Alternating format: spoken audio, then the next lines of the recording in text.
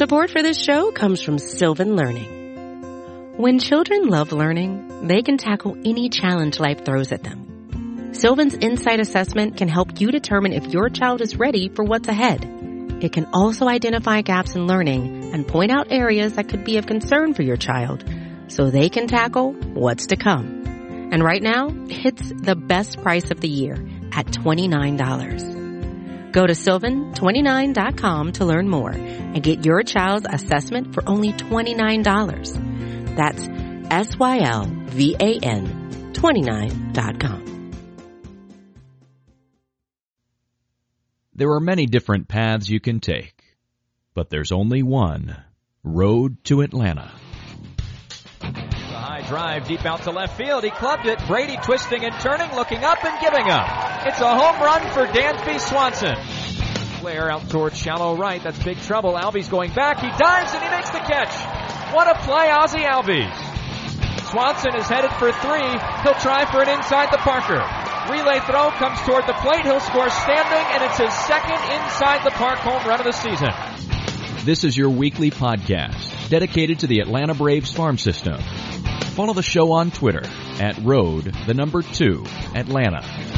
Now, hit the road with your hosts, Eric Cole, Gaurav Vidak, and Garrett Spain.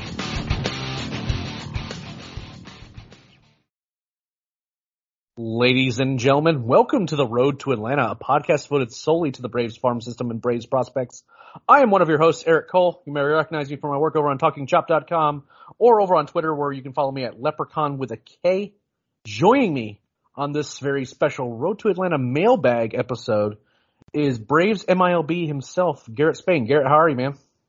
I'm doing okay. Getting past this, getting over a little bit of an illness this weekend, but feeling good now. Yeah, Garrett wasn't feeling so hot. It was for a few days, but he managed to gather himself together, and he wants to kind of get back into the swing of things. So what better yet than to take a whole bunch of listener questions. For those who aren't aware, going into this episode, we decided to do a little bit of a mailbag episode this week. We've coming off the draft, we did the usual kind of level by level breakdowns of the last episode, but I thought that given the kind of a lot of the changes in the system, as well as with our midseason prospect rankings, which are going to be rolling out after the trade deadline, I kind of want to give everyone a chance to talk to us a little bit about kind of the issues that we're kind of pressing to them. And I also like just changing up the format a good bit. I think that one of the problems with the level by level breakdowns is I think it's a good sort of completionist thing, but there does seem to be a certain amount of, we start talking about the same guys a lot just because those are the top prospects in the system and those are the ones that are playing well. Whereas I think that kind of getting into some more of the deeper dive questions and some of the deeper topics, I think almost ends up being better served in mailbag form in a lot of ways. We could set a topic where this episode's going to be only about the pitchers in the system. This is only going to be about third base, and we can do that, but that seems better served for off-season content. Whereas right now, guys are playing games right now. We're seeing a lot of interesting things happen down in the minor league system, and we want to give you guys the opportunity to ask your questions of us. But before we do that, I do want to kind of give Garrett a chance to kind of get folks, just, a couple of guys who have stood out, good or bad, before we kind of get into those listener questions. So Garrett, give me some guys that have kind of caught your eye over the last week or so. Last week or so, we haven't had a ton of fantastic pitching performances. I guess Joey Estes down in Augusta played pretty well for about 5 innings. That 6th inning came around, he gave up a bunch of runs. He wasn't able to get through it, but he struck out 10 batters, didn't walk anybody over 5 in a third innings, so looked pretty good. Just kind of, ran out of gas at the end. Hitting-wise, Gwinnett's been killing it. Drew Waters has made some adjustments to handle breaking stuff better and has been hitting the ball a ton better, especially from the left side. He hit 3 home runs in 3 games last week. William Contreras, he hit 4 home runs in 5 games. He's playing out of his mind right now. Those are really the best performers were right there. Mid levels, Rome and Mississippi really struggled last week, so we didn't see a ton from them. So it was a pretty interesting week, right? Because we've seen Spencer Strider, got promoted to Double-A, and we've seen some good out of him, and we've seen some struggles out of him. And honestly, I'm happy to see that happen. I'm happy to kind of see him being challenged at a level. And again, some of it's kind of his own doing. The command has been kind of hit and miss, particularly with the fastball. And again, he's putting on a lot more innings. He's kind of getting up there in innings in terms of what he's been doing in the last couple years. So not that surprising that, like the command's been getting a little bit away from him. He's had to work a little bit harder, and you can't just blow guys away at AA. Those guys know how to hit. But, not the best start his past start, but, it's been kind of hit and miss. He still misses plenty of bats, so I'm not super concerned.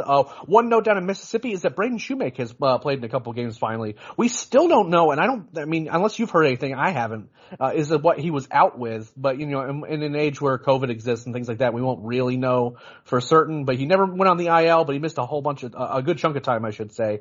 But came back and, had a game where he drew a walk, and then he had a game where he, got on base a good bit. So, it seems like he looks okay. No big issues there. I want to give a little bit of a hat tip to Travis Demerit down there in Gwinnett too. Just like multiple grand slams in the last couple games. It's just, since he's gotten back onto the IL, he's been hitting for a ton of power. Again, I don't know what his future is in terms of a major leaguer, but for basically getting him back for nothing, back in the minor league system, and once he's gotten back into the Braves organization, he's just been really hitting well. A guy certainly worth mentioning. We're not going to talk about the Augusta Green Jackets very often in this particular segment, because at least they've been a little bit more respectable lately, but that team's been really rough, and I'm pretty excited to hopefully get some guys that are going to be joining that team in the relatively near future. But beyond that, Rome, Michael Harris is still doing his thing. Jesse Franklin had a good game the other day, hit a couple home runs. I still don't know how much of this power output from him all of a sudden is real, but he has been a lot of fun to watch, and he seems to always come up big in big spots. So there's a couple of names that I kind of wanted to throw in there too, in addition to the names that Garrett threw out there. But I actually kind of want to go ahead and get right into these user questions, because you guys really killed it with the response on getting all these questions. And I actually sent the doc to Garrett, and he's like, this is a lot of questions. Are we going to have enough time? So I'm going to do my best to kind of just tee Garrett up on a lot of these. I'll chime in here and there, but this is going to kind of be what are Garrett's thoughts on a lot of these things, with maybe me just kind of chiming in a little bit. So the first question, Garrett, is from one of our listeners, is who would you say had the highest upside between Muller, Tukey, and Inoa? I know at one point they thought we said that we all thought they were going to be relievers in the majors. That's true, or at least in my case. So Garrett, between those three guys, who has the highest upside to you? I know what my answer is. I was split on Tukey as reliever starter. I think I was leaning more towards reliever lately, but I don't ever think I fully gave up on him. I would say that I think Tukey has the highest upside of the group, simply because he has the splitter that he can use against opposite-handed batters. I think that gives him a leg up over Muller, who doesn't really have a great changeup. It doesn't have a changeup. So I think that gives him an advantage over the other two. The other two do have more fastball velocity, which does help, but I think that Tukey having that, I think his breaking ball is better than either of theirs, and I think that him having that third pitch to use against off-handed batters will make it easier for him to get through a lineup multiple times. Muller and Tukey, both fantastic athletes. I think Tukey's a little bit ahead of Muller right now, but that could change. Muller's hasn't been in professional baseball as long, so we'll kind of have to see. But I do think Tukey is the higher upside of the group. Though I think right now I would bet on Muller before I would bet on Tukey. Yeah, I think that's the best way to put it. Muller's been fantastic in the major leagues. I've never seen his command this good. He's always had I say always, ever since he made that adjustment when he was coming out of rookie ball, to kind of get his velocity back, he's always gotten good movement on his pitches, and, that's never been the problem. It's always just been a command issue. And with those big-bodied guys, it's just, sometimes it comes and goes, and it's hard to stay constantly in control of your body. But he really has put in a ton of work to kind of get better at that. And I think that Mike Maroth down at Gwinnett did wonders for him in terms of getting him right mechanically and kind of figuring out exactly what his approach should be going down the mound. I'm with you that if you're betting on the consistency, then you're betting on Muller, I think. And again, all three of these guys, I was more thinking that Muller was going to stay as a starter. Tukey and Inoa, I was fairly convinced were going to be relievers. But in terms of pure upside, I don't know how you can go wrong with Tukey, because it's not like he doesn't have the ability to just throw that hammer curveball.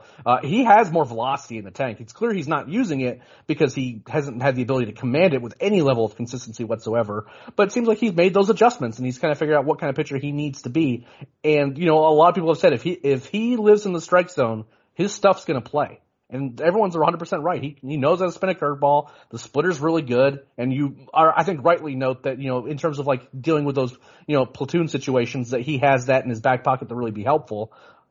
I am a little bit skeptical that he will stay consistent because I've been fooled by Tukey before. We've seen stretches from him where he just looks insane and we're like, this is it. This is that we now have Tukey Toussaint the starter again. But at the same time, in terms of pure upside, the stuff is really, really good. And this is not a knock on Inoue either. I mean, we kind of forget that, how good he was for Atlanta when he was starting. And Muller has been really good as well. I would not be shocked if either of those guys end up being better than Tukey. But if you're looking at purely just the upside play, it's hard to beat Tukey in terms of like that overall, pure stuff.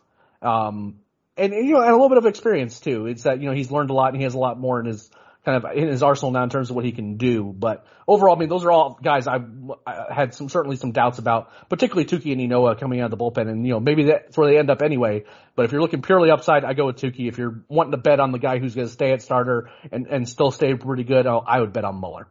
The next question is, you have to pick one catcher to trade and one to keep between Contreras and Langeliers. Both are crushing pitching. Who do you keep? I prefer Langeliers simply because I've never in my life seen so many balls go to the backstop while William was catching, but I'd rather think William probably has the higher offensive ceiling. I reject the premise of your question that you've never seen that many pitchers go to the backstop, because one, that means you clearly haven't watched a minor league game, and two, I think that you're really underselling Contreras defensively. He had to switch stances to that knee in the dirt stance and got pressed in the service very suddenly with the injury to Darno. So I don't think he's just completely incapable of playing catcher. I just the premise of the question is a little bit silly, but it's a reasonable question to ask since they're both really good. So Garrett, if you had to pick between Contreras and Langeliers, who are you picking? Yeah, I mean, I think it's definitely fair to point out the defensive differences there. It's also fair to point out that athletically, Contreras is better, and he does have the potential to be an average or better catcher. He's going to take some work. He's not there yet, but he definitely has the athleticism to do it. I prefer Contreras, and this might be a hot take, but if he were still eligible for the prospect list, he would have been number one on my personal list. Because he showed that he could hit major league pitching. Now, at the end, he started to struggle. He kind of got away from his approach. It didn't really look very good. But he showed that he can hit, he can catch, he can throw. The catching came and went, the hitting kind of came and went. But I have more confidence in his bat than probably anybody in the system right now, simply because we have actually seen a stretch of success he's the only guy that's really put up a consistent stretch at AAA or higher of our top hitting prospects. So that kind of gives him a leg up in that we've seen him do it. We know he can. I would like, obviously he lost the consistency at the end. We kind of expected that. He wasn't fully ready. But if you're talking about his upside is probably a little bit higher than Langeliers. I don't think you can go wrong here, but I would keep Contreras. That's really tough. I think I end up keeping Contreras too, and for a similar reason. Now, I wouldn't have had Contreras as my number one prospect. I'll tell you that right now. And I'll give you guys a little bit of a preview. He's not going to be on our prospect list. He exhausted rookie eligibility, and I tend to err on the side of if we can remove guys from the list with a decent reason, just to get new names on the list, and we generally do so. There's going to be one name in particular, and Alex Jackson, where this is going to be the last list that I'm willing to let him be on the list anymore. He just has never really accumulated enough at bats. But beyond that, I mean, Contreras isn't going to be on our list at all, and that's not simply because we don't think he's a prospect. It's just that in terms of his overall worth as a player, but it's just that he exhausted that rookie eligibility. I think I keep Contreras too, though. I think that I have more confidence in the bat. Langeliers offensively has been very streaky. I love what Langeliers does as a catcher though. And I would ideally love a 50-50 split in the major league level between these two guys. Cause I think, or even Langeliers getting a 60-40, the heavier share of that split would work for me, simply because I do think he's made a lot of strides in calling games. I think defensively he is special. Can really control a running game. It is hysterical what he does to these guys down in AA when they try to test his arm or try to catch him napping, because it just never works. I just think that there's reason to be a little bit concerned, just because I don't think that the hit tool is particularly awesome, but still he's still good. Just a lot of fly balls that, if he doesn't really get a hold of all of them, and that means that they don't go out, and all of a sudden, you wonder a little bit about how much upside there is there. But these are both very, very good catching prospects. And I think Contreras is getting a lot better. Just the more repetitions he's getting in that new stance, the better he's going to get defensively. I think both guys can catch. I think defensively, Langoliers is better. I think play calling and pitch calling, I think Langoliers is more advanced and just going to be better. But I also think that the bat is significantly better with Contreras. That makes his overall value slightly better. I didn't put too much. I mean, I understood that he had a good stretch when he first got called up. I'm not going to say like he's like a lock to hit major league hit pitching or anything like that, but I do like what he's doing down there in Gwinnett. I do like him overall as a prospect. A teensy bit better, I think, in terms of keeping him around a little bit longer. I'd have to kind of go back and think about that a little bit because it's really close. And at the end of the day, I think I prefer Contreras, but it's really, really close. But for a guy who has been consistently hit at the AAA level and who I think is going to end up being a perfectly fine catcher once he gets things worked out a little bit, versus a guy who has, hit the power has been great for Langoliers down in AA, but other than that, I'm maybe a little bit more skeptical that the hit tool ends up being what it would need to be of equivalent value. That's just kind of where I'm at with them. But again, really, really close. These guys are very, very good. Like, this is a great problem for the Braves to have going forward. So the next question is, who is the highest upside pitcher and position player in the system that has not seen the big leagues? This is an important consideration, to be sure. So Garrett, who are your non-debut candidates for most upside in the system? Highest upside pitcher is between Strider and Cusick. Both kind of are similar in that you want to see if they can command the ball. Big fastballs, big breaking balls. Want to see how well the changeup's going to come along. Want to see how well the command's going to come along. Both players are fairly similar in that vein. I don't think there's any reason to draw a distinction between the two. They're the two guys for me. Position player, I would go with Langoliers because if he I would bet against him figuring out how to hit at a very high level, but if he does, with his raw power, with his defensive ability, he's a superstar. Like, one of the top players in the league, if he figures out how to hit at a very high level. It's a very, very low percentage outcome, but if it does happen, it's going to be hard to match the value that a good hitting catcher with above average power and elite defense can provide. So I'm with you on Cusick and Strider. I think that the big time fastballs. I know that there's a very decent chance that Cusick ends up as a reliever simply because of the command issues, the lack of the third pitch. We don't have enough information to be saying, hey, this guy's going to end up being a starter long term. And not like a knock on a guy like Spencer Schwellenbach either. Like, again, that's just a guy who's just only been a reliever. We just don't know enough about him. There could end up being real upside with him too. But between Strider with that big time fastball that I love the life on the top of the zone, I think it's one of, if not the best pitches in the system, which is a little bit foreshadowing for later on in the show when we have another question. But and then in Cusick's case, this is such a big time fastball that if you have that going for you and you can figure other things out, the sky's the limit for you. I don't agree on Langoliers. I think that, the 1% outcome on Langoliers is an exceptionally good player, but the 1% outcomes for Christian Pache and Drew Waters, particularly Drew Waters, I will say, both those guys have this crazy level of high level of athleticism that they figure things out. They could end up being really, really productive prospects. And Pache's defense certainly is a factor here. But in Drew Waters, you have a guy that has maybe not quite the same physical attributes that Pache does, but he has the ability to switch hit. And if he figures things out and actually has a really, figures out with a hit tool perspective, that's a 5-tool guy that does a lot of damage in a lot of different ways. And he's looked good lately. So you wonder a little bit about how much that he's going to be figuring out over the next month or so, and maybe make the Braves make some hard decisions considering what they're having to run out there on a day-to-day basis. But in terms of overall upside, Pache and Waters are still incredibly good. And that's not even a knock on a guy like Michael Harris too. We just haven't seen the power play in games. And if the power starts playing in games more for him, he starts forcing his way into the conversation too. But, for me, it's still that Pache Waters class where there's just crazy levels of athleticism. They can, if they figure things out, those are guys they can hit. And if they'll hit for power. They're fast. They play defensively. They can play all three outfield positions right now. I like both of those guys in terms of overall upside. Like that, those are kind of guys who can like perennial all-stars, like crazy WAR numbers if they figure things out. Now, there's reason to be skeptical of that, particularly in Pache's case, because the hit tool stuff is still very much an open question, and Waters too, for that matter. But I think Waters has kind of progressed much more with the bat this year than Pache has. But overall, I mean, those are still the two guys, right? Those are still, for me, the two guys that I think are going to be the ones in terms of like, if we're talking strictly upside in the system. Next question is, now that the 2021 draftees have been signed with the organization, where do you see guys like Cusick, Schwellenbach, Shawver, Collins, Shoemaker, etc. fitting into the Braves' top prospect lists?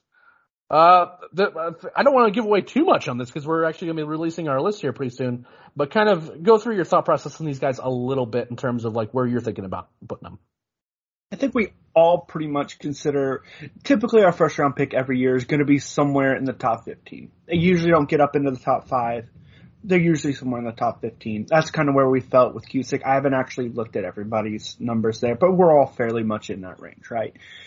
We're not ready until we see them professionally. We don't love to like throw them at the top of the list, but we obviously know what they are. Schwellenbach, I differed from you guys. You all put him fairly high. I did not. I have not seen him as a starting pitcher yet, and I'm a little hesitant to put him up there. I do recognize the talent. I personally didn't put him high until I see him as a starter. That's just a personal thing. I think he will go up the list fairly quickly. Maybe I should put him higher. I will revisit that, but the other guys, I don't think that anybody else in the draft really is going to, they might sneak on the back end of the, in the 20 to 30 range. I don't think that anybody else is going to be very high. We do love the high school guys, but all of them are very, very raw. And so it's kind of you can't really put them more than in the lower 30s because there's just so much that can go wrong with those guys for me. And then Dodd was not mentioned. Dodd I have in my back into my 30. I don't know about the rest of them. Dodd's a good prospect. Dodd's a solid guy too in that range. Yeah, I keep waffling on Dodd a little bit, and it wasn't again on this list, but he's a guy that could, as a senior sign, I'm a little bit skeptical to put him on there right away. But in talking to some scouts and talking to some people, that I would not be shocked if he ends up on a preseason top 30 for us for sure. I had to learn a little bit more about him because those senior signs that like don't sign for a ton of money and you wonder a little bit about age and like how much how quickly they can develop. You wonder a little bit about that, but I think he's a live arm for sure. I'm fairly certain that Cusick and Schwellenbach are once all the composite's done, and I'll probably run that sometime tomorrow once we kind of get an idea of we'll get an idea of what our list is. I expect that both Cusick and Schwellenbach are going to be somewhere like on that like top 10 fringe range somewhere.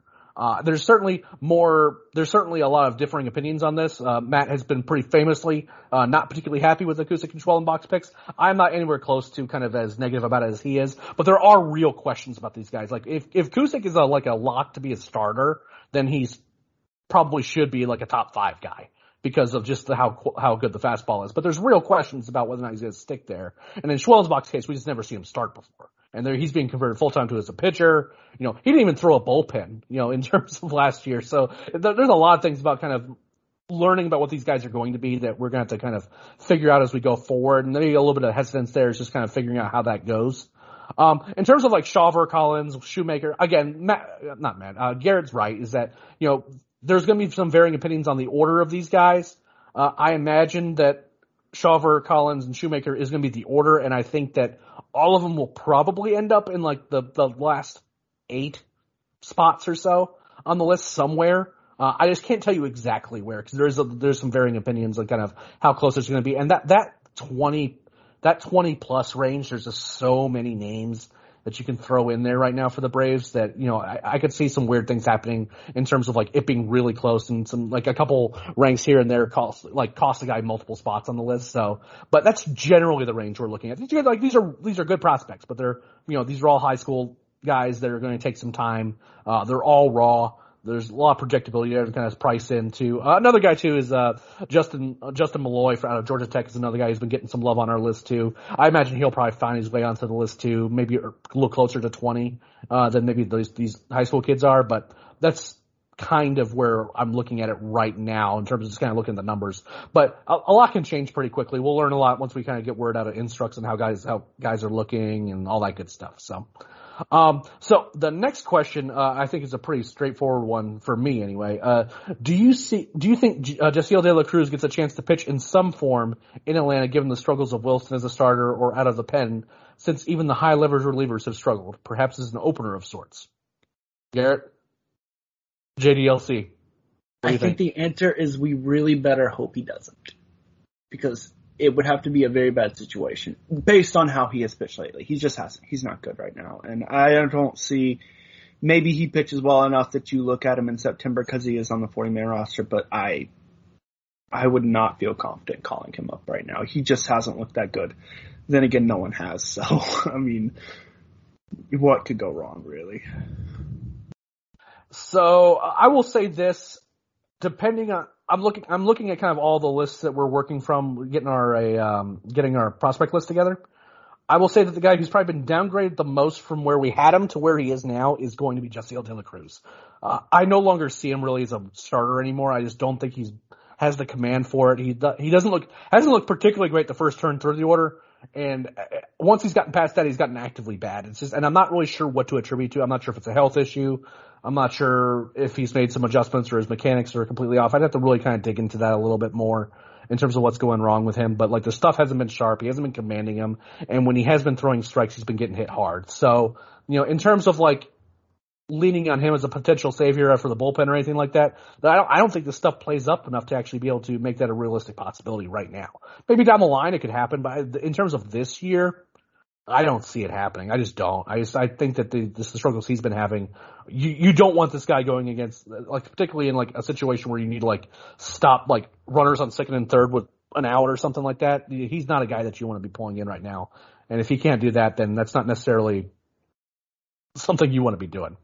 The next one is kind of in our wheelhouse, but he's a recent call up. He's still our baby in a lot of ways, but they are curious if we've seen any mechanical changes from Tukey that would suggest his current walk rate might be sustainable. Similarly, update on the swing changes from Pache or particularly Contreras that might explain their recent success in AAA and whether or not that's sustainable. Garrett, what do you think? I know that Tukey moved to the first base side of the rubber. I'm correcting that, right? He moved to the first base side of the rubber. I don't know how much that really plays into his command overall. He did do that. There are some changes to his delivery. He's a guy that's kind of been constantly shifted in his delivery. I think that's made it, he's athletic enough to get away with it, but it's made it tougher for him to like learn a single delivery and how to repeat it. I think that's kind of hurt him. I think it's mostly, though, just natural progression for him. I mean, based on what we heard from certain sources, he really didn't, we already knew he didn't really start pitching until like late in his high school career, and he really didn't start taking it seriously until like 3 years ago. So he's really, really raw in the regards of actually making his best effort to be a pitcher. And we've seen, like you said earlier, we've seen flashes of brilliance, and then it kind of goes away. And I think he's getting more where he's putting those longer streaks together. And I think that that's a kind of where it is. I don't know. I don't think he's going to sustain it all year. I do think that he's going to be better this year. I think he's going to be better next year than he was this year. I don't know if he will ever get to the point that he is good. I do think that he is going to continue to improve. He's too talented. He's too athletic to not improve. I just don't know how much that improvement is going to happen.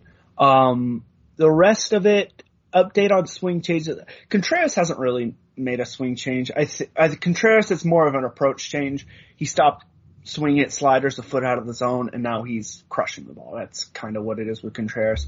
Pache added a leg kick. Now he's dropped his leg kick, and he's hitting a little bit better lately.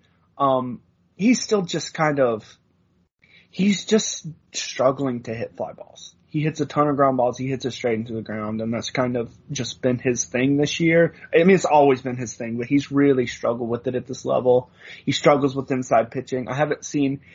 They are constantly tweaking what he does It's just nothing has fully stuck yet. And it's just kind of a process of finding out what's going to work for him and if anything is going to work for him. Yeah, I will say that Pache's approach has been a little bit better. He's certainly been more willing to take walks, and his kind of working counts a little bit better. He's still working on things like pitch recognition. He's still working on kind of getting his hands inside the ball. So that's kind of a work in progress with him. It's definitely kind of a step back this year, which is unfortunate, but that's just kind of how things happen, especially with really young guys. I'm with you. I haven't noticed any swing changes from Contreras. I just think he stopped swinging at bad pitches, or at least the bad ones in AAA. Whether or not that sticks in the major league level, where you're going against guys who frankly just are better at, throwing really hard sliders in tunnels that are really hard to pick up until it's far too late, but we'll see. In terms of Tukey, it's just kind of being consistent with his release point. He's taking a little bit off his fastball because it seems like he can't really command it when he's throwing it as hard as he can. And he's kind of being more willing to just take a little bit off his stuff, because even when he does that, his stuff is still really good, and that means it allows him to throw for strikes more. So, I think he's going to have games where he's still going to have walk a lot more guys than you'd want.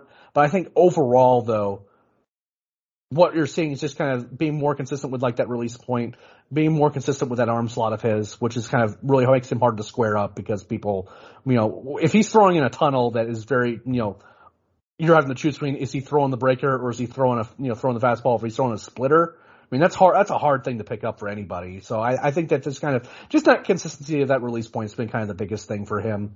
And again, we're getting a pretty fresh version of Tukey right now.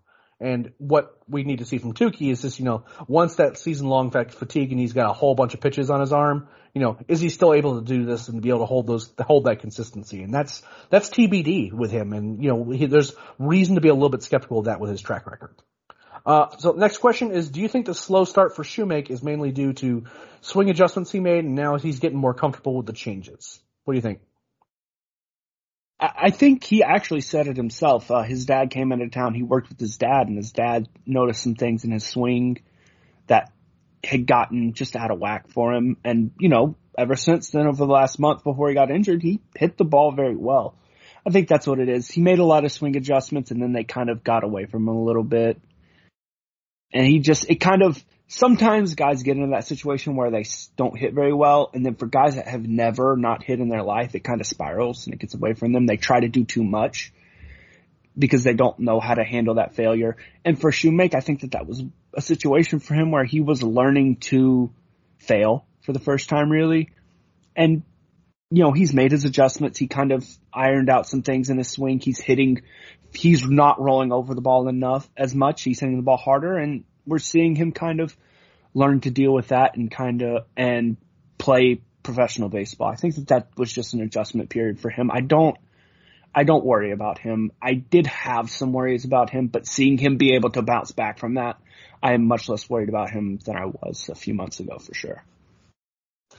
Yeah, I think that one of the best ways to think about that is that when a guy's trying to change his swing path and trying to hit for more power, and they also kind of have an open stance like he does, it creates some timing issues at times where you're just kind of trying to make sure all the stuff that you're trying to implement plus all the stuff that you normally do doesn't always sync up. And that seemed like he was just, hitting a lot of like these pop-ups straight in the air, was trying to turn almost into a pull hitter, and that's not really his game. And just one of the things that he was always good at is just that, he could get the barrel on the ball and he could hit the ball hard. It wasn't always, to a place where he could at an angle where he could get power to it, but he could hit the ball up the middle with authority. And, he can hit the ball to the gaps with authority. And, and that's either side, right? So I think that one of the things that he just wasn't doing as well is just kind of keeping in mind the things that he was good at. And I think that, that time with his dad and, getting that advice from other coaches too, is just making those kind of, implementing some changes that allows him to get to a little bit more power. But also, there's things about Shoemake that were really good. The one thing we didn't worry about coming into the season was his ability to hit. And that's what was gone for the first month of the season. He was not doing anything at the plate. It wasn't a power problem, it was just a anything problem. And just kind of getting back to making sure that he can still do the things that he's good at, while also kind of trying to implement some changes where he could hit for a little bit more power. Again, just he needed some minor changes, and I think that he kind of maybe went a little bit too far and was trying to change his approach too much at the plate, which causes all sorts of problems, and then he leads to kind of him forcing the issue a bit too much, and that's just something that happens with struggling players all the time, especially when they're young. It seems like he's doing fine. Again, coming off like a bit of a layoff now, seeing kind of how he continues to bounce back is going to be something that we're going to be really focusing on. But overall, I'm not super worried about him. He hasn't upgraded his stock or downgraded his stock for me. It's just me. I think he'll stick it short, which is something I wasn't particularly certain about. But I'm not as concerned about. I think he'll hit for a bit power, and I think he'll hit. His hit tool is maybe not quite as advanced as I was hoping, considering he had the setback. But at the same time, it's not something I'm super worried about. One more question before we go to our break is: how do you think the Braves' player development, which is separate from scouting, compares with the rest of the league? Are they potentially failing at certain aspects, or is this just normal development? Yeah. So neither of us are like the most qualified people to tell you this. I will say that there are definitely we've seen a lot of guys in the system that have consistently gotten better with their stuff as they've gone up. It's clear that their pitching coaches know how to teach guys to throw harder, spin the ball better, and for the most part, they can teach a changeup they haven't been able to teach a changeup to everybody, but there are a handful of guys in the system that they've taught a good changeup to, done things like that. So I think they're good at teaching stuff. I don't particularly know how good they are at tapping in, like taking a guy with power potential and actually getting that out of him. It doesn't seem like they do that particularly well. I don't think that they're particularly bad at it. I just don't think that they're like able to just like find a guy and turn him into a 30 home run guy. I haven't seen that from him. Their pitching coaches I think that they are very good at getting guys through the lower levels quickly. And I think that they kind of, sometimes the hitters stall out at the upper levels, which happens in every system. I think that they're kind of averages I think they're very good at the lower levels hitting wise. They're okay at the top levels, average to a little bit above average. They're not that great at teaching command. That's just kind of how it is. They're not very good at teaching command for guys. Yeah, that was actually a note that I wanted to, and you kind of hit the nail on the head there. I think that for especially their kinds of guys who have real live four-seam fastballs and the ability to throw a power curveball, the Braves are good at teaching those guys how to give them more spin and to get them to throw harder for both of those types of pitchers. I think that if you don't fit into that mold, they're not particularly good at making their stuff better. Looking at you, Kyle Wright, as an example, I think that a guy that has kind of his repertoire and kind of how he chooses to approach and what he throws hasn't lent itself well to kind of what the Braves are good at doing. And I will agree that they're not particularly great at teaching command.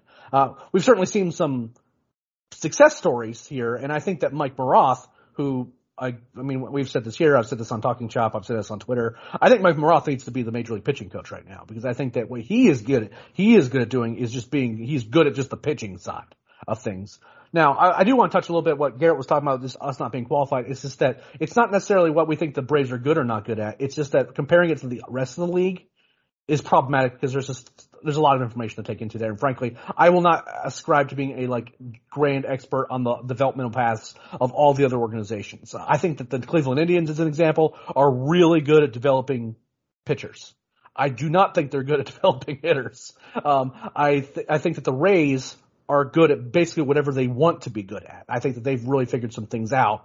And beyond that, I mean, there's certainly some teams that have had less success stories in terms of developing guys in general. I don't think that the Braves are appreciably different, if I'm just being honest, overall success-wise in developing players versus other organizations. I think that they might be a bit better. We've seen a lot of young guys coming out of this. I certainly think they might be average or to above average, because we've seen a lot of young guys come out of the system and find success at the major league level. It's just true. It's just you just need to look at the Braves roster, or in the case of this year, looking at their injured list, and you see all the success stories that we've seen come out of this minor league system, and they're being very successful.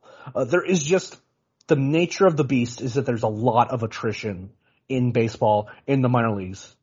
There are tons of guys, and Garrett and I have been doing this a long time now.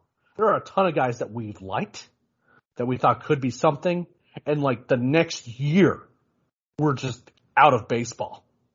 right? It's just something that happens. I mean, you guys just hit walls and they can't make the adjustments, or they get exposed, whether it be physically, whether it's just a pitch recognition problem or the ability to execute certain pitches, or a hitter's figured them out and they can't alter their approach, or they just, they never get their spin rates where they need them to be, or there's a lot of reasons why it happens. Guys get hurt.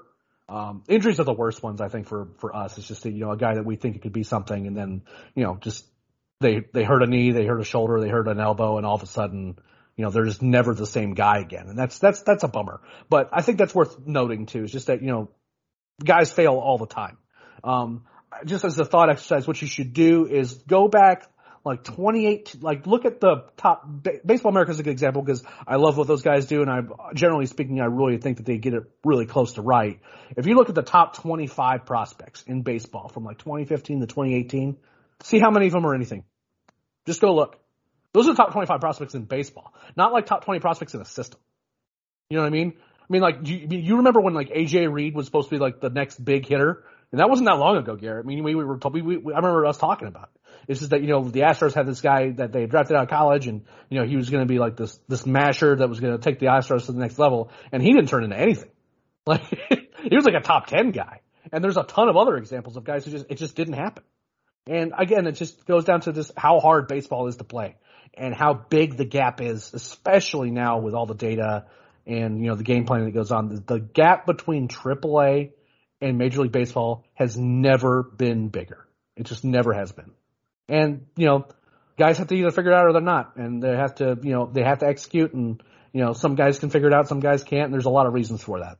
And it kind of stinks when you see guys that you wish that they were a high draft pick, or they were highly touted, they don't work out, and it sucks when it happens, but at the end of the day, it's just kind of the name of the game.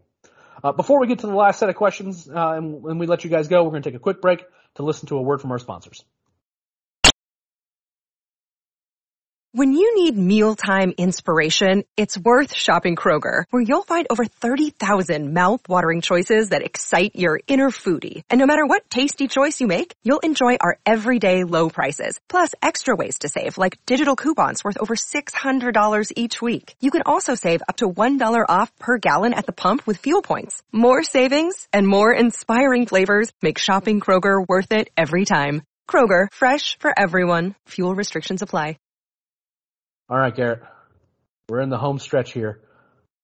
I can't believe this has already been 40 minutes. So for the next question here, is, with the 180 player, roster limit in the minor leagues, will there be a second FCL Braves team to accommodate the recent draftees, or those who just signed, who aren't assigned to just one of the teams, simply go through some sort of developmental squad or instructs or something of that kind? This is pretty straightforward. Yeah, I don't think that there's going to be, I think they would already have to have a second team. I don't think there's going to be a second team. Yep. I think that there's enough guys. Between having a 5-round draft and not having international signings, they're so thin at the lower levels that if they need space, they'll just cut guys. There's so many guys down there that are disposable, and they're going to want to rotate guys off the roster, let them rest for a week or so. So I don't think that we're going to see, another team. We're just going to see them. If they want to rest a guy, they'll pull him off the roster. And if they need space, they'll just cut a guy that's not very good. Yeah, I think there's basically no chance there's going to be a second FCL team or anything like that. I think that it's far more likely that we're going to see cuts. And we're also going to see, like, I wouldn't say I'm certain, but I've heard from enough people that a lot of these college guys in particular, they're just going to just let them have the rest of the season off. And they're going to go straight to instructs. And I say, like, the top guy, like, I'm talking about, like, Schwellenbach, Cusick, Dodd. Those guys have already thrown a lot of innings. They're just going to give them some rest, let them get healed up, and then work with them in instructs, and then kind of go from there.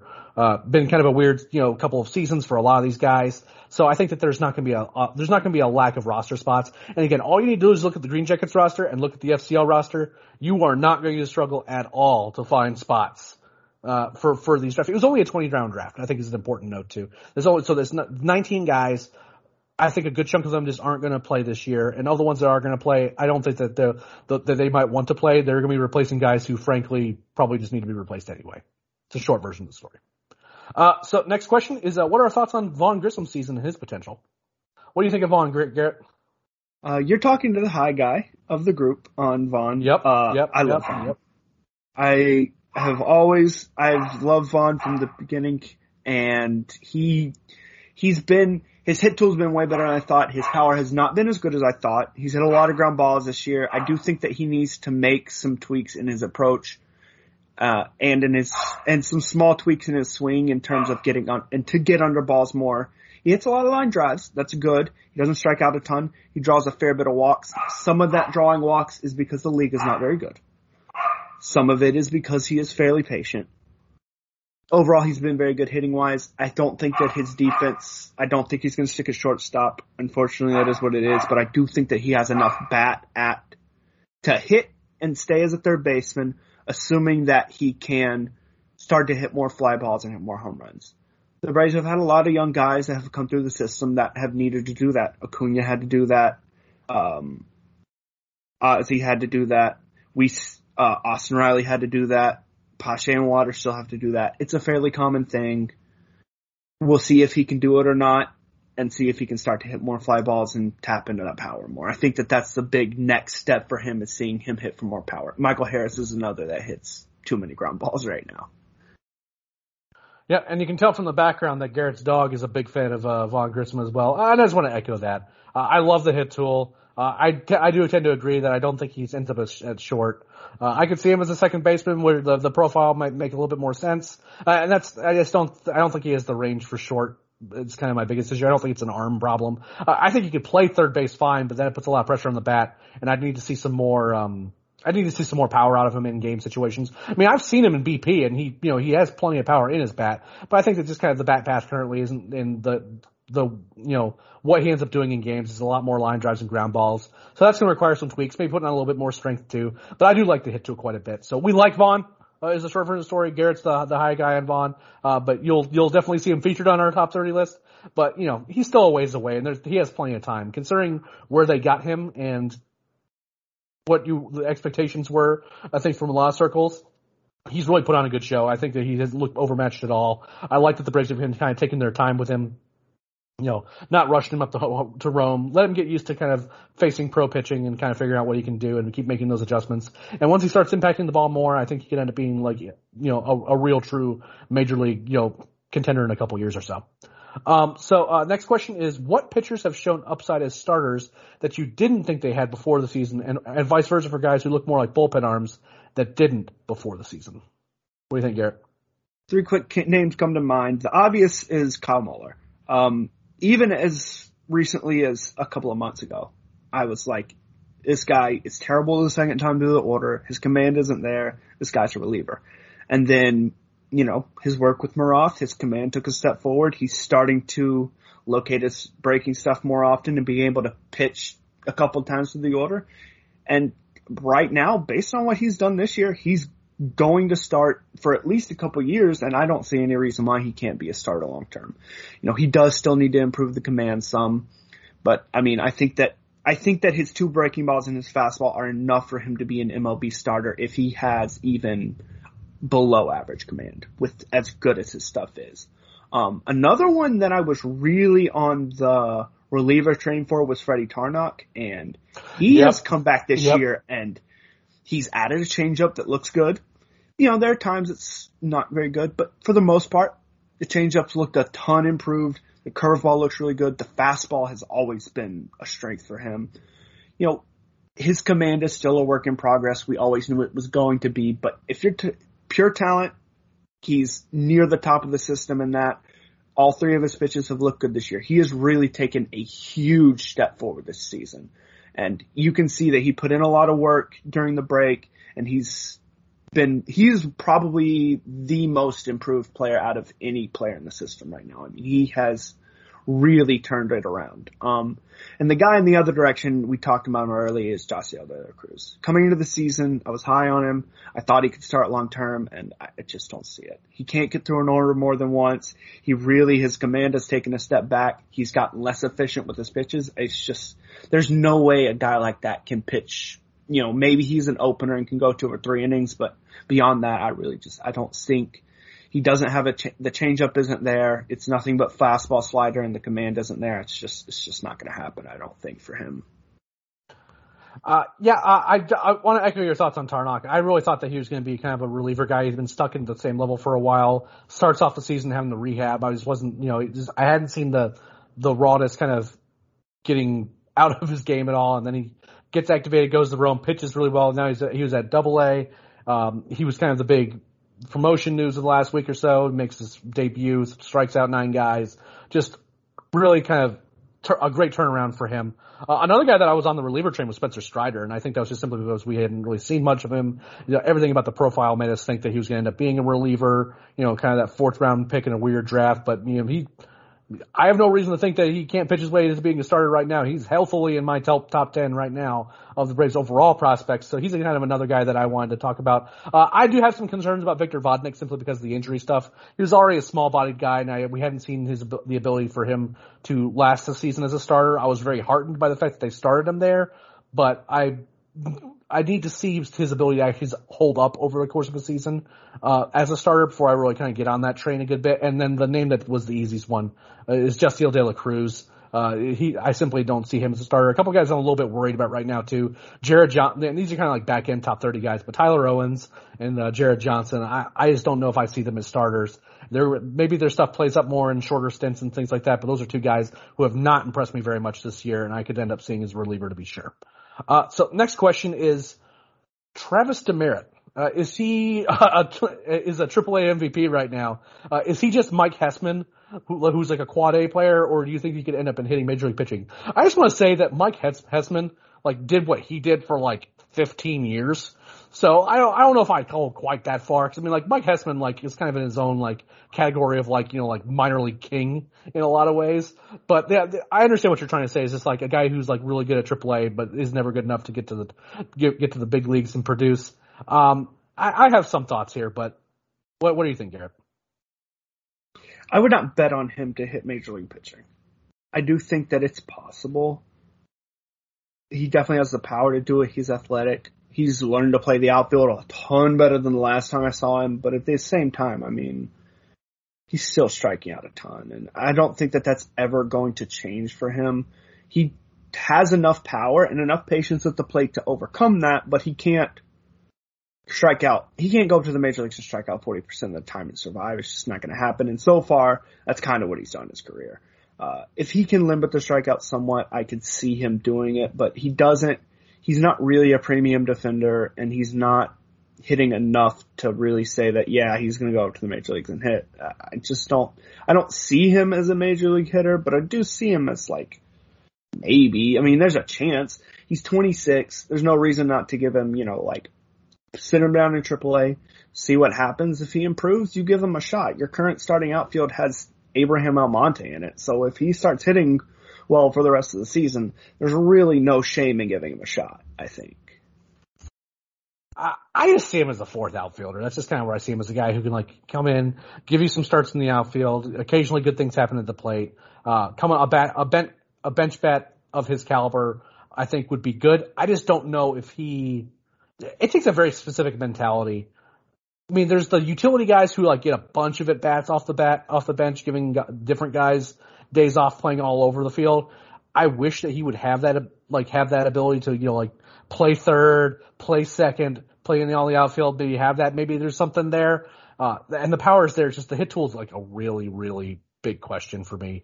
And I could see him again being a bench bat where if you bring him in a game and you need a big hit, and you need a homer to kind of get you back into a game, you can do a lot worse than Travis Demeritte. But overall, again, that's just, I kind of see him as a 4th outfielder type at best at this point. It's just the hit tool is just it's just something that I'm a little bit too concerned about. So who are guys that used to be major prospects in the system that are officially or almost officially at the end of their road? Who are you guys, Garrett? There's only one name that comes to mind, and you're going to know the name, and it's Kyle Wright. I don't think that any of us see him as a major league player right now. I think it's very obvious why none of us see him as a major league player right now. He's just not. There's really no one else in the system. The 2 guys that I would have definitely written off would have been Lugbauer and Janista, and they've both done fairly well at Double-A. I don't consider either of them, major prospects, but I do look at them as guys that there is a world where it works out for them. And so I don't think that they're at the, it's time to release them and move on. The other guy that I maybe could see kind of reaching the end of his rope, and even then I don't see it, would be Diasbel Hernandez, because he's been pretty bad this year, but he's also still fairly young. The stuff is real, so I don't think that they're going to give up on him, but I'm getting to the point to where I am going to give up on him. Thomas Burrows is another where I am getting to the point to where I give up on him, but I don't think that the team as a whole is going to give up on him. Yeah, with the reliever types, they always tend to kind of hang around, right? So, like, I'm not, like, again, I don't think Diasbel's been very good. I don't think that Burrows has been good. I haven't thought much of Burrows for a long time, so, like, it's not, like, a name that's, like, super surprising to me. But overall, I think you kind of hit on the right names. I am firmly of the belief that C.J. Alexander is not going to be a prospect. I don't have him ranked. I don't have Grayson Tanista ranked either. I think that the hit tool is just too much of a question for him overall. I mean, Kyle Wright's kind of an easy answer. It's not really a guy who's like going to be on our list, obviously, because he had already exhausted eligibility. But there's some definite real concerns with kind of what he could be. Period. It's a shame because, you know, you spend a big pick on a guy like that, but just he has a lot of issues just that, and again, this has been something I've been saying for years, is like I've never really liked what he's done the second time through the order, even when it's worked out for him at times. So, another guy that like maybe I'm pretty low on. I just don't think I like to look the way that Ricky DeVito's looked this year, but he wasn't like a crazy high ranked guy or anything like that, but I just don't see a major league player there. And that's kind of one of my personal preference. Beyond that, I mean, there's not been some other and crazy drop-offs beyond that. I mean, if Yasiel De La Cruz keeps trending the way he's trending, then that could be problematic. But overall, there's no one that's like, you know, really sticks out in terms of, wow, they're not really players anymore, if that makes any sense. This next question is actually a pretty straightforward one. Garrett, Joey Estes. Talk to us a little briefly about what kind of stuff he throws and kind of where you have him kind of ranked going forward. Fastball, slider, changeup. The fastball is, you know, mid-90s. Tons of spin on it. It's a really hard pitch to hit. He's done really well with it at low A. The slider is inconsistent. He has shown an above average slider at times. He has shown a pretty bad slider at times. For the most part, it's a good pitch. It's a very good low A pitch for sure. And it's a pitch that he's developing. His command has been way, way, way better than I thought it was going to be at this stage. And his changeup has definitely been an improved pitch. And he's a guy, he has 3 pitches that I think can play at the major league level. He can command the ball. I mean, we have to see it more consistently, and we have to see it against competition that isn't what low A has been this year. But for the most part, I think that we've seen a guy that has firmly put himself very high on our prospect list. And he's going to be the one that going into next year, he's going to be the one at the lower levels that we look at as this could be the future top pitcher in the system, just based on what he can do. Yeah, just tend to agree with that. He will be obviously healthfully in our top 30 this year. Really like the stuff what he's done. He's still a teenager though. So like I'm fine with them kind of taking their time with him. In terms of like what he needs to show in Augusta to get bumped up to Rome, I think that once the draft class gets put in there, and I think that there's going to be some pitchers that could feasibly get put straight into Augusta. I could see that happening.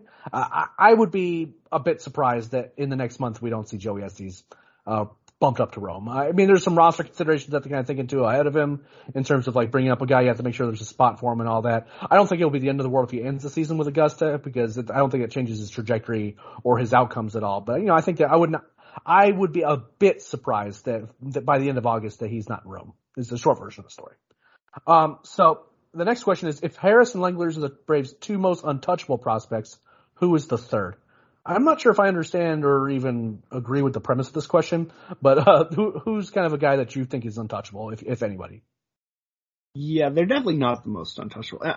There's not a single player in the system that's even remotely untouchable. I don't think the system does not have a guy like Acuna right now that you just cannot trade.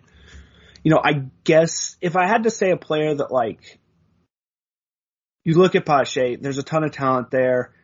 He's probably at a point right now where his value is fairly low based on how he's looked, so that might not be the best idea to trade him. I wouldn't love trading Spencer Strider right now, but if the price is right, there's not a single guy in the system right now that I would lose sleep if they got traded. I just don't see a single player that's at that level right now for me. Yeah, I tend to agree. I mean, I don't think Harris is untouchable. I don't think Langeliers is untouchable. In terms of like a third guy that like wouldn't make much sense to trade right now at all would be Kyle Muller, because they need him in that rotation right now, right?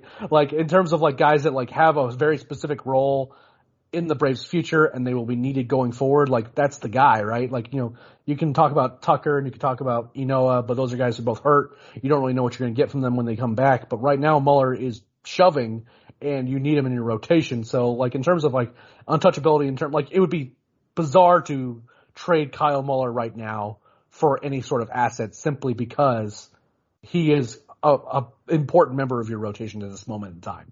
But the short answer to your question is there's no untouchable prospects in the system. And I'm not sure, like, again, like guys like Drew Waters, Christian Pache, William Contreras is another kind of, if we're talking about actual guys who like maybe aren't technically prospects, but are currently playing in the minor leagues. Like those are all guys who like have a lot of value. They would be in that same conversation, but overall, I just don't see anyone's untouchable. There's not a guy who's like a top 5 prospect in all of baseball right now, and he's like a part of your future. You're going to build your lineup around or you build your rotation around for many, many years to come. There's not a guy like that. There just isn't. 2 more questions, then we'll let everyone go. As a huge Georgia Tech fan, I got the chance to watch Malloy play many times, and it's been pretty obvious how raw he truly is, but the tools are real. Whether he can hit in pro ball remains to be seen, of course, but what kind of ceiling would you put on him? What do you think of old JHM? I have a tough time putting a ceiling on, I mean, any player really, but, you know, with Malloy, I think, you know, he's limited because he's not going to play middle, he's not going to be an up the middle player. So that limits him. He is athletic. He hits for a lot of power. I mean, if he figures out how to hit, he's an MLB caliber third baseman, no doubt, but I don't see like a world where he's like a superstar. I do think that the potential is there for him to be an above average MLB third baseman for sure. I don't think it's very likely, but it's definitely worth the effort to try with his athleticism and with his potential. But I don't think that his ceiling isn't going to compare to a guy who can play center field or play shortstop just because of the defensive limitations of not being able to play those positions. You lose value in that way. Yeah, I don't see anything in his hitting profile that makes me think that he has some like crazy like all-star ceiling or anything like that. I think that what you hit was the nail on the head. I think he could be an above average regular. I think he could end up hitting pretty well, hitting for some power, play third base reasonably well with a decent approach at the plate. And that has a lot of value when you draft a guy on day 2 like that out of Georgia Tech, right? So I'm tend to be with you. It's like, you know, I think he's going to have moments in the minor leagues where you're like, maybe they have something, but overall, I think his ceiling is just kind of, again, an above average regular, which is not a bad outcome. And I'm not so certain. I'd have to see him more play in terms of how much I see, how likely it's going to be, especially kind of coming out of this year. Once he gets an instructs and he's up against pro pitching, I'll have a better feel for that. But like right now, the ceiling is an above average regular. But again, that's the ceiling. That's not what I would consider to be the most probable outcome right now with him. What pitcher, this is the last question before we let folks go, has the best plus pitch in the system? This is a tough one. So there's some really good pitches in the system, to be sure. I have a couple thoughts, but I'll let you go ahead and go up first. I love a changeup, but if I could give every single pitcher in the system one pitch, I would give them a 100-mile-per-hour fastball with ridiculous spin. And that's what Cusick and Strider have. Vodnik has that to an extent. Indigo Diaz has a high 90s fastball. So yeah, I mean, that's pretty easily like, if you had to give a pitcher a pitch, it would be a triple digit fastball with a high spin rate. That's pretty easy. Breaking balls, Josiah De La Cruz and Muller have great sliders. Strider, Darius Vines, Freddie Tarnock have really good curveballs. Schuster, Dodd have great changeups. We see that sometimes from Estes. You know, you mentioned DeVito earlier. He has a good splitter. He just doesn't have anything else. Those are kind of, and he can't throw that for strikes to save his life. Yeah, well, De La Cruz can't throw the slider just for strikes. Like that. Also true. Also true. You know, but yeah, I mean, if you had to build an arsenal for a guy, you'd start with the triple digit fastball. So that's a pretty obvious selection for me.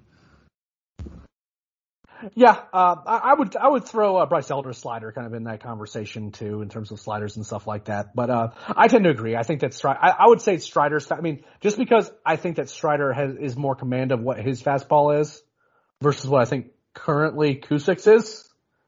I would say that Strider's fastball is the best pitch in the system, like kind of overall. But I mean, Jared Schuster's changeup is really good.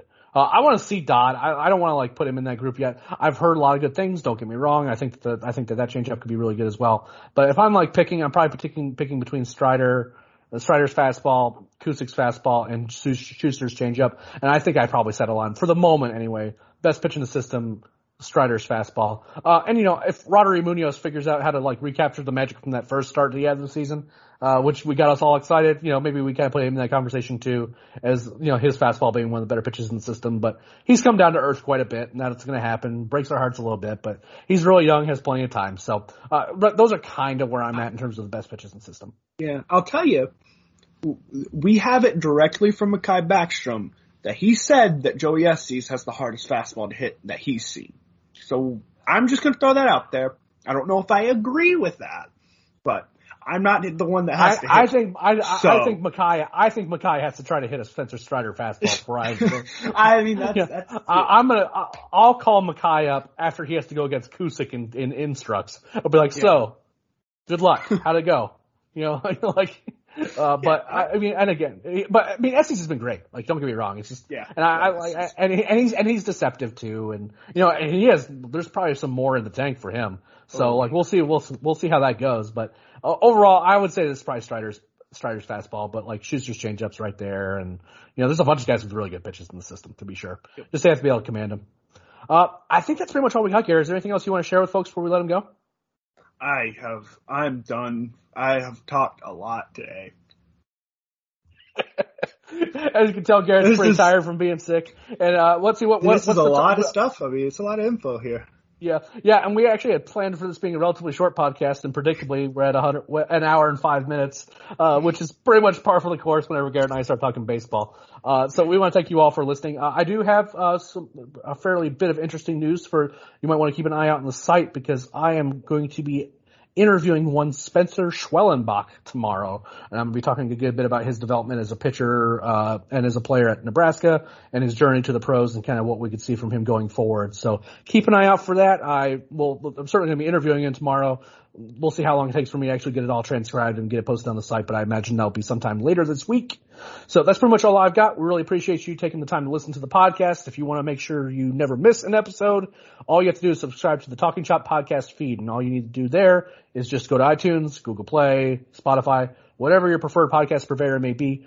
Go to that podcast platform, search Talking Chop. Not only will you get this podcast, which is about the minor leagues, but you get the Talking Chop flagship program hosted by the great Brad Rowland, occasionally co-hosted by yours truly, as well as Scott Coleman, and also a new program we've been rolling out lately, which has been the Daily Hammer, hosted by Sean, who's been going through and kind of doing little quick preview shows during the week, give you guys an idea what's going on in the game that day, and kind of rounding things out in our weekly coverage. Really happy with all the support for that show as we've kind of been rolling that out over the last week or so. It's been a lot of fun to kind of change and bolster our podcast presence out there on the interwebs. Make sure that even if you're not listening to any specific episodes, whether you're not really huge into the minor leagues, or you don't need daily updates, or you don't want to listen to Brad talk about Michigan sports or basketball intermittently while also talking about baseball, it helps us out a ton if you just download. You don't have to listen. We would love to have you guys listen. We want you guys to be listening to everything that we put out there. But if you want to just help us out, but maybe not listen to everything, downloading's help. Tell your friends, leave 5-star reviews. All that stuff is great. A big help for us. Thank you all so much for all the support over the last few weeks. We've been very busy, to be sure, with all the content that's been coming out on the site. That's going to continue as we kind of get into the last couple months of the minor league season, which I kind of made myself sad even talking about just now. So we want to thank you guys all so much for all the support. And until next time, we'll see you on the road.